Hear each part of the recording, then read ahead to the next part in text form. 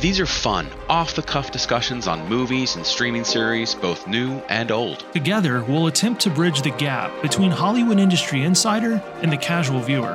This is Alec. And I'm Ben. And you're listening to the Cinema A to B podcast. Welcome, everyone, to Cinema A to B, a movie podcast with me, Alec, and Ben.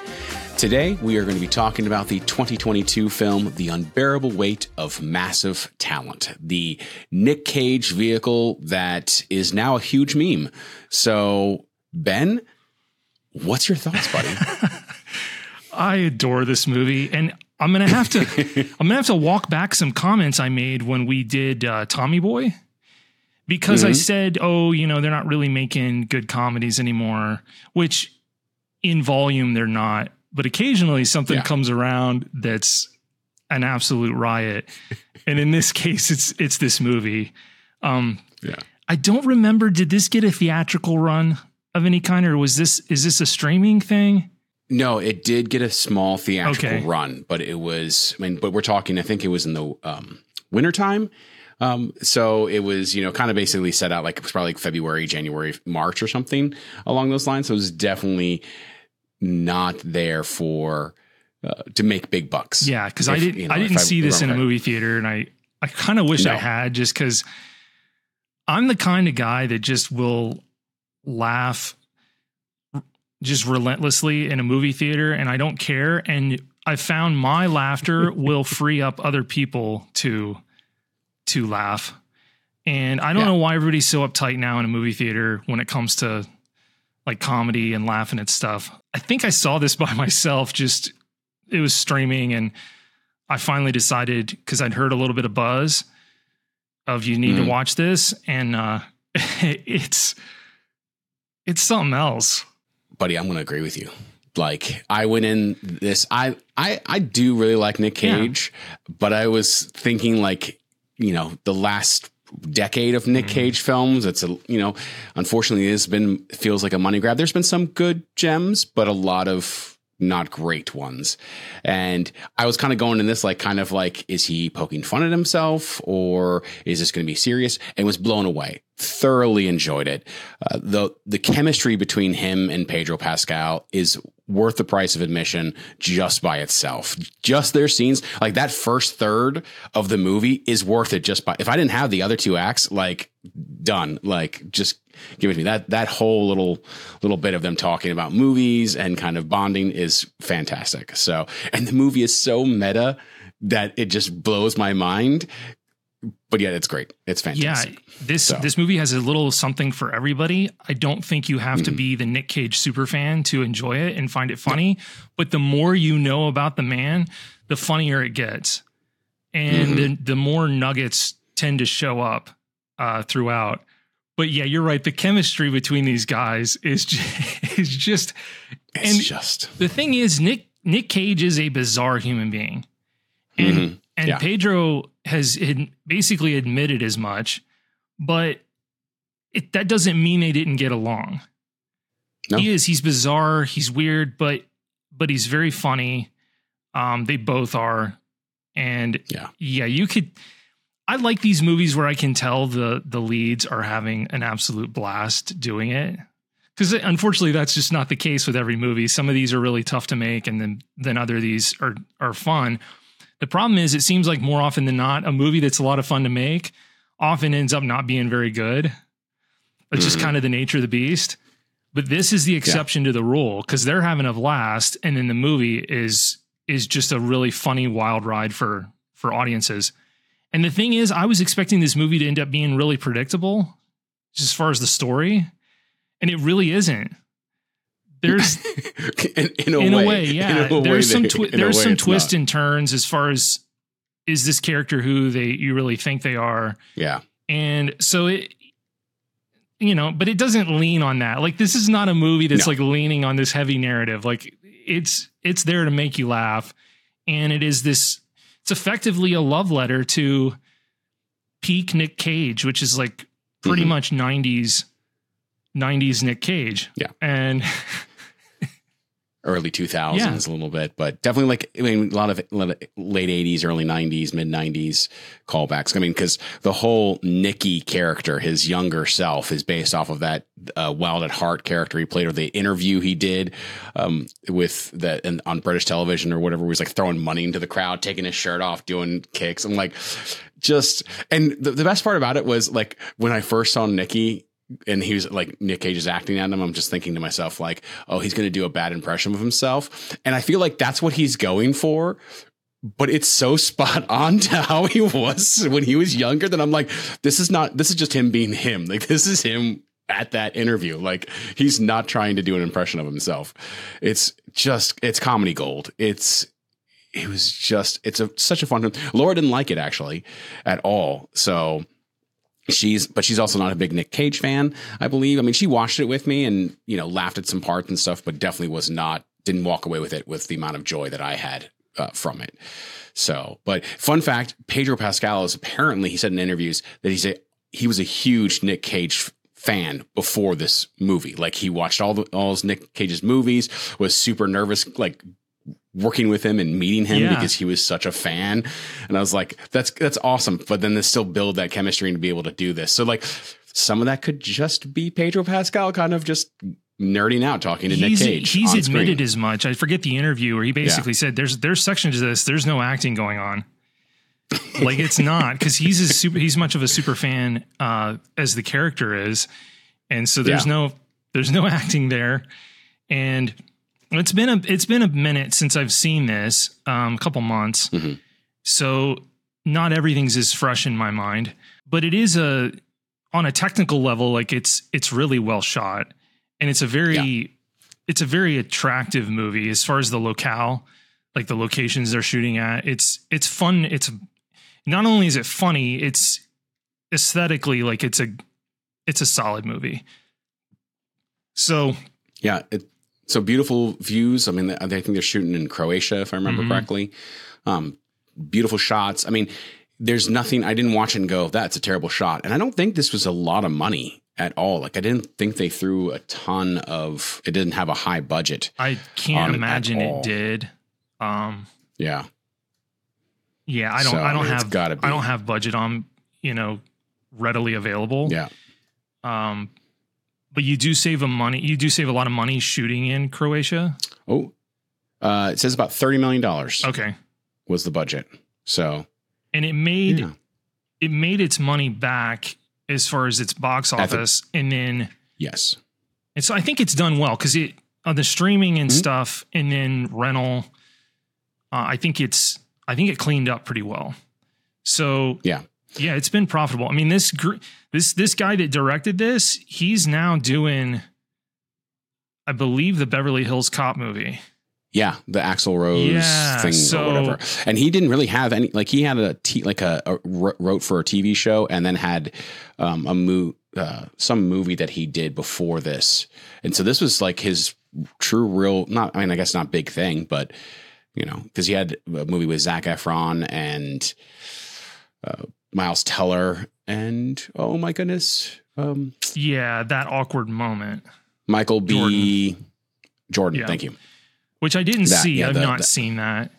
No, neither but he had that, so. and then he did like some episodes of this comedy show, Ghosted. But that was kind of it. And then you do this thing where you write specifically for. I mean, like, huge gamble to write this, and it's going to be sink or swim on whether or not he's going to be able to, do it. Is he available? Does he want to do it? Well, and he didn't. Like, he really was nervous about it. And actually, for a while, he wanted to play the Pedro Pascal role until Pedro Pascal got it. He didn't want to play himself. He wanted someone else. He thought, like, he even talks about how meta it would be if I played the Nick Cage superfan, instead of Nick Cage, So it was, I think, with the Tom Gornican, who directed it and also wrote it, in addition with someone else. But I know after writing the script and sitting down talking with him, that's when, like, Nick Cage was like, okay, you're not trying to make fun of me.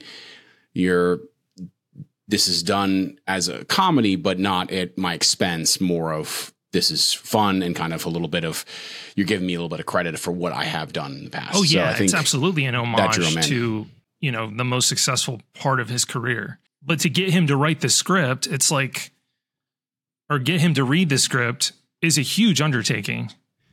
And hats off to him for having the cojones to get it done and say, you know, no matter what, I need to get this script in his hands because I believe in the project. And clearly the result is not a knock on Nick at all. I mean, like, this, critics are like calling this like one of the best performances of his career. And it's fantastic. Yeah. Well, and it's now, you know, the movie has scenes that are now memes or, you know, and GIFs that are everywhere. Like, people using it all the time of their little car ride scene. It's that thing fills my feed daily. and guess what? I always freaking watch it. Because the cut to Pedro with that goofy ass smile on his face gets me every single time. I don't care. Like, yeah, just give it to me. Just like, this is fantastic.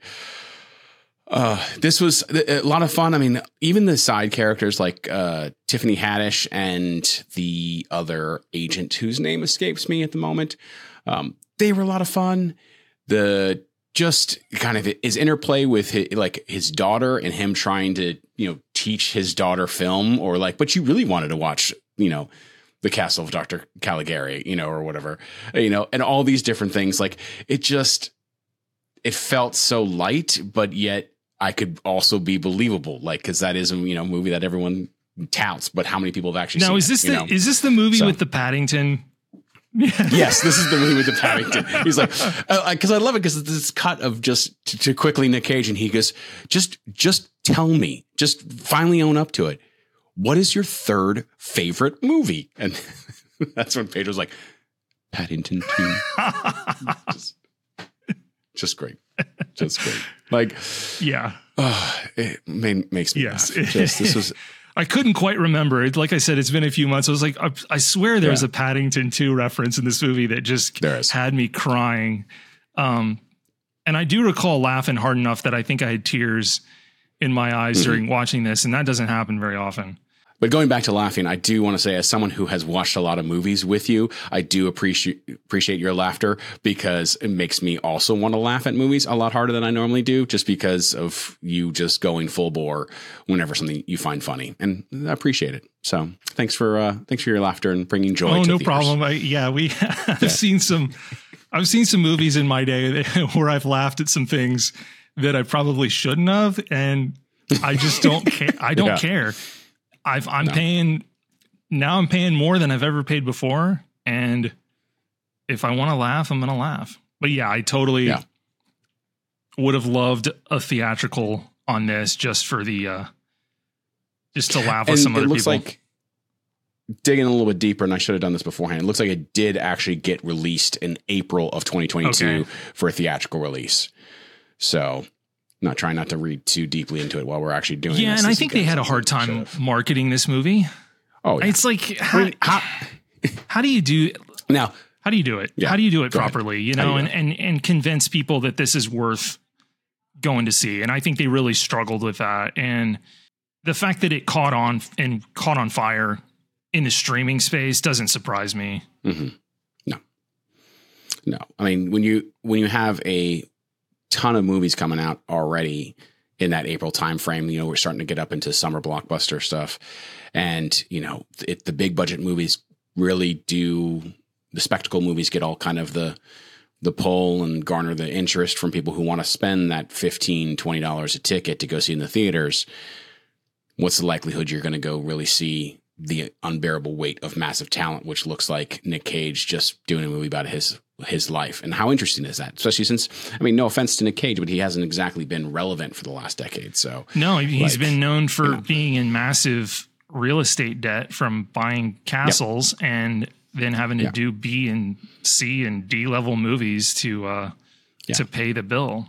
He's been very transparent about that as of late. Like he's not shied about it. He's like, hey, I took some bad advice thinking that these would be investment properties, and they weren't. And I saddled myself with debt, and I did what I needed to do to dig out of it. And so I've got a lot of respect for the guy for like basically damaging his career to pay the debt. I respect that. It's like, I made the mistake and I'm going to have to use my best skill available to make money to pay for this mistake. And that's what he's done. And fortunately now we're in a different era, clearly, of entertainment, where there was a time when this would absolutely have destroyed your career. And and for a time, I think it did, but we're kind of well past that with streaming, and people are looking for a comeback now. Like, I think that's kind of the thing with America, right? Is we love to build people up, and then we love to tear them down, and then we love to build them back up again. So like it's a vicious cycle, and I feel like he's, kind of on the upswing. And he's not going to be fully back just because he's not the young man anymore that can star in these action films that he like built his career on in the 90s with, The Rock and Face Off and Con Air. Yeah. He's not that age anymore, but this is special. Just, it kind of feels like a little bit of also Nick Cage's love letter to, or maybe not Nick Cage's, but the writer's love letter to Hollywood, kind of talking a lot about little snippets here and there. I really enjoyed the beginning part where Nick Cage came on way too strong to the director. The director was like, I'm just going to give it to you. He's like, no, I'll read. And like, then he talks himself out of the part. And I'm like, that feels very, very real. Like, that has happened multiple times to people of like, they're just like, no, I'll read, I'll do it. And then the director's like, oh my goodness, you just saved me a lot of money because you're terrible. Like, this is not how I thought it was going to be. Yeah, it's super accurate. So, I mean, people like talk themselves out of giving like a good performance during an audition all the time. Because you stand out there and you hear the other guy or the other gal doing it the way that you were going to do it. And then you're like, well, now I can't do that. Like, I can't do that now. It's not going to work, right? Yep. Well, they've already heard it. Might as well go with that guy as opposed to me. Yeah. What a mind game. It does jump genres a little bit, right? So it's not 100% comedy, but I think this is the closest you're going to get to 100% comedy in this era, where everything is kind of a little bit of everything or a little bit multiple stuff. So you're not, so it's definitely not like the same kind of vein as Tommy Boy of just straight, here's a little story, here's some comedy, but that is kind of a lot of it is just, let's go enjoy ourselves and have fun. Yeah, this probably has more in common, like as far as the narrative where it kind of sits in to something like maybe like 21 Jump Street with Channing Tatum and Jonah Hill, which is a pretty funny movie. Not as funny as this. I think this is a much better comedy, which just goes to show there's space for this buddy cop, or this is like a non-cop buddy cop movie is kind of the way it feels. Because it still involves law enforcement and stuff, but they don't rely on the narrative to like push it forward. Like it's just in the background. It's just the setup to get these two characters together, really.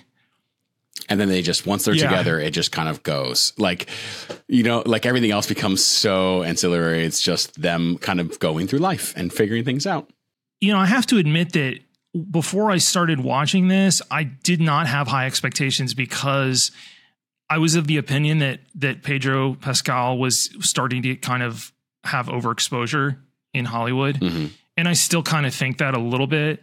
But I understand his reasoning. This is a guy that achieved success much later. And so it's like, you kind of have to make hay while you can. Like, while you're in demand, you just need to take the roles and not worry about how close stuff gets released. But I was kind of worried about that. I was like, oh, this guy's in everything. How good is this going to be? How good is his performance actually going to be? Is he going to actually offer me anything different than he normally does? And he really did. He really did. He feels like a completely different character. He doesn't feel like anything he gave in, I first watched him in Narcos. He didn't feel like that character. He doesn't feel like The Last of Mandalorian, Us, Last of Us. Yeah. Like Game of Thrones. Yeah. He's very, very versatile. And now he's shown the comedy angle. which, as we've discussed before, isn't the easiest thing to. And he's good at it too. Like, he's got good pacing. He's got good timing. I mean, obviously some of that's a lot easier when you're on set because you can edit some of that down, but a lot of those shots are just single shots of him kind of delivering those lines. And it's just like, and he didn't overplay his hand. Just great.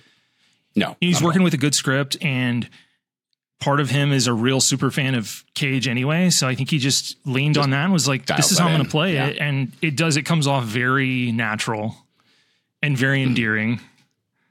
Yeah.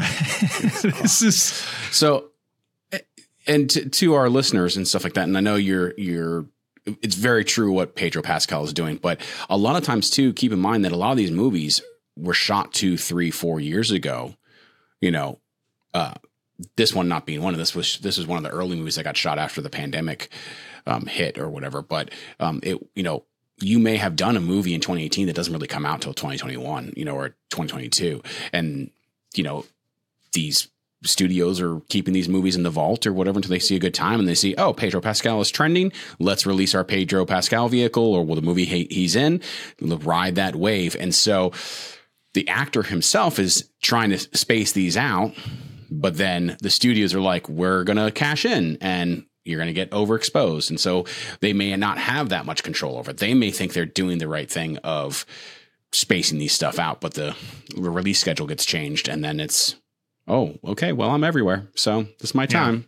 But some of that may be true in Pedro's case. The other is very true what you're saying. I mean, this is his moment. He is the it guy for a lot of these different projects. Get in while the getting's good before you crest into too old or you're, playing smaller parts. Like, he's just at that age where he's old enough to still be, he's young enough, to still kind of fit these action roles or to fit these, romance roles or these more interesting roles and not get relegated to just the father or the grandfather. But he is definitely pushing that direction for, a very youthful Hollywood. Yeah, he's not yet 50. He's several years away from turning 50. So yeah, he does. He has to take advantage. And fortunately, what he gives you is something different each time. So the overexposure is less of a problem with him versus someone like The Rock, who just gives pretty much the same performance. So that helps. But it's still a danger. And I've read about it and it's been talked about before. And you're right. Some of that can be very much out of your control. So I don't know. I appreciate these guys that did not achieve success early and grinded and, and obviously the guy must be really fun to work with, because you don't just get cast in this stuff a bunch. If you can be talented, but if you're a pain in the butt, it wouldn't have lasted this long. Like, they wouldn't be continuing to put him in things. And I know there's been there was some bad press around him with The Mandalorian, with like how much time he actually wanted to spend in the suit and whatnot. But generally what I've heard is that he's good to work with. And so that's kind of an exception, I think, that role. And if I remember reading those articles about him in the Mandalorian suit, it was less about, like, there wasn't a whole lot of like he was demanding he didn't want to be in the suit. It was more of like they used other people. And I think a lot of it too was he had other shooting conflicts. And so with that role, the nice thing is that they don't actually need him in the suit. And so they could still shoot without him and just have him dub in his lines. Right. And so I don't know if it was him not wanting, again, this is from what I've read, this is the feeling I got, it was less about him not wanting to be in the suit and more about just sometimes the shooting schedules didn't work very well. So do you have any parting words of wisdom when it comes to the unbearable weight of massive talent? I would say if you haven't seen this movie, see it just so you can laugh and enjoy yourself. If you have any enjoyment of Nick Cage, see it. Now, you will see Nick Cage with a K, Nick Cage, because in the movie he plays N-I-C-K Nick Cage as opposed to his real life persona of N-I-C Nick Cage. But it's just a lot of fun, a lot of tongue-in-cheek references, a lot of movie references to Nick Cage stuff, and just a good little ride. So yeah, it's good fun. Don't see it by yourself. Get a group, or at least one other person. Totally does not take itself too seriously. Doesn't try to be anything more than what it actually is. Yeah, and we appreciate these movies that know exactly what space to operate within and don't try to do too much. And this one's good. This one's good. I need to watch this one again. And yeah, we just we love talking about these movies and bringing you something different each and every week. And we hope you see this one, Unbearable Weight. And if you've already seen it, we'd love to hear your thoughts on it. We'll catch you next time. Thanks, everybody.